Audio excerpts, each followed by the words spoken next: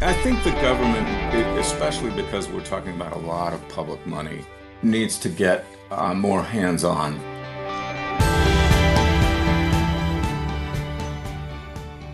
A proposed carbon capture pipeline across the Midwest is awaiting approval from Iowa and other states. This five-state, $5.5 billion pipeline system would capture carbon dioxide from ethanol plants and send it to North Dakota for underground storage. So, as carbon capture projects develop, what rules and tracking systems will assure the projects work as designed to reduce greenhouse gases? Eric Schaefer is executive director of the Environmental Integrity Project, and they just released a report on current federal rules for carbon capture projects and what might be missing. Hey, Eric, welcome to ClimateCast. Thank you. Thanks for having me. So, big picture first, what is carbon capture and how does it work? So the idea is you siphon the carbon emissions off from industrial processes, pipe them to a reservoir where the gas is pumped underground, and the hope is that it will stay there.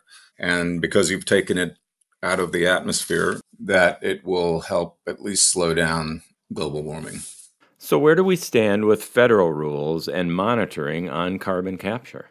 The rules aren't very good. There are federal subsidies now for these carbon capture reservoirs.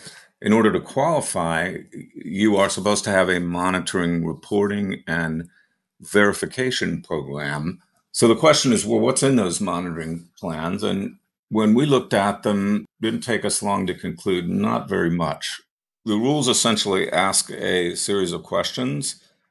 Are you going to monitor carbon dioxide breaking out into groundwater, for example? And you can answer by saying, well, we aren't in our case because we don't think it's very likely that the carbon dioxide is going to escape and get into groundwater.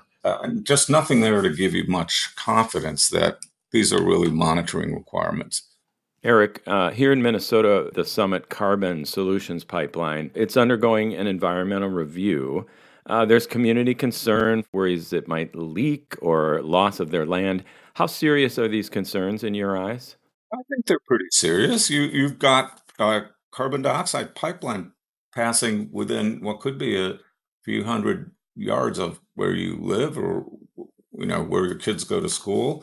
And we have had an incident with an accident in Mississippi where in Yazoo County a carbon dioxide pipeline burst and 300 people had to be evacuated.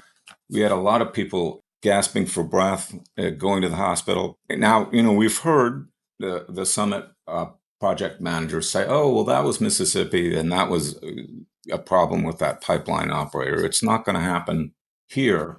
But I think we need more than that to, get confidence that the government understands these risks and is going to manage them.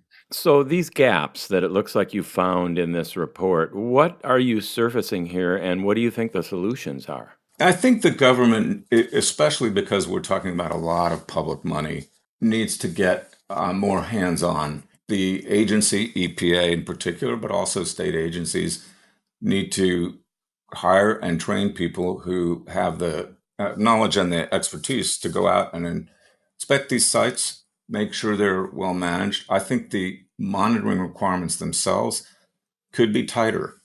And that means EPA has to actually write specifications.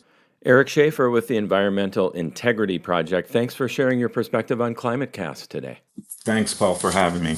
There's an old saying when it comes to climate solutions. There's no silver bullet, but there's plenty of silver buckshot. Carbon capture has been presented as one of those pieces of silver buckshot. It may be part of the overall mosaic of climate solutions, but it still needs assessment. That's ClimateCast. I'm NPR Chief Meteorologist Paul Hunt.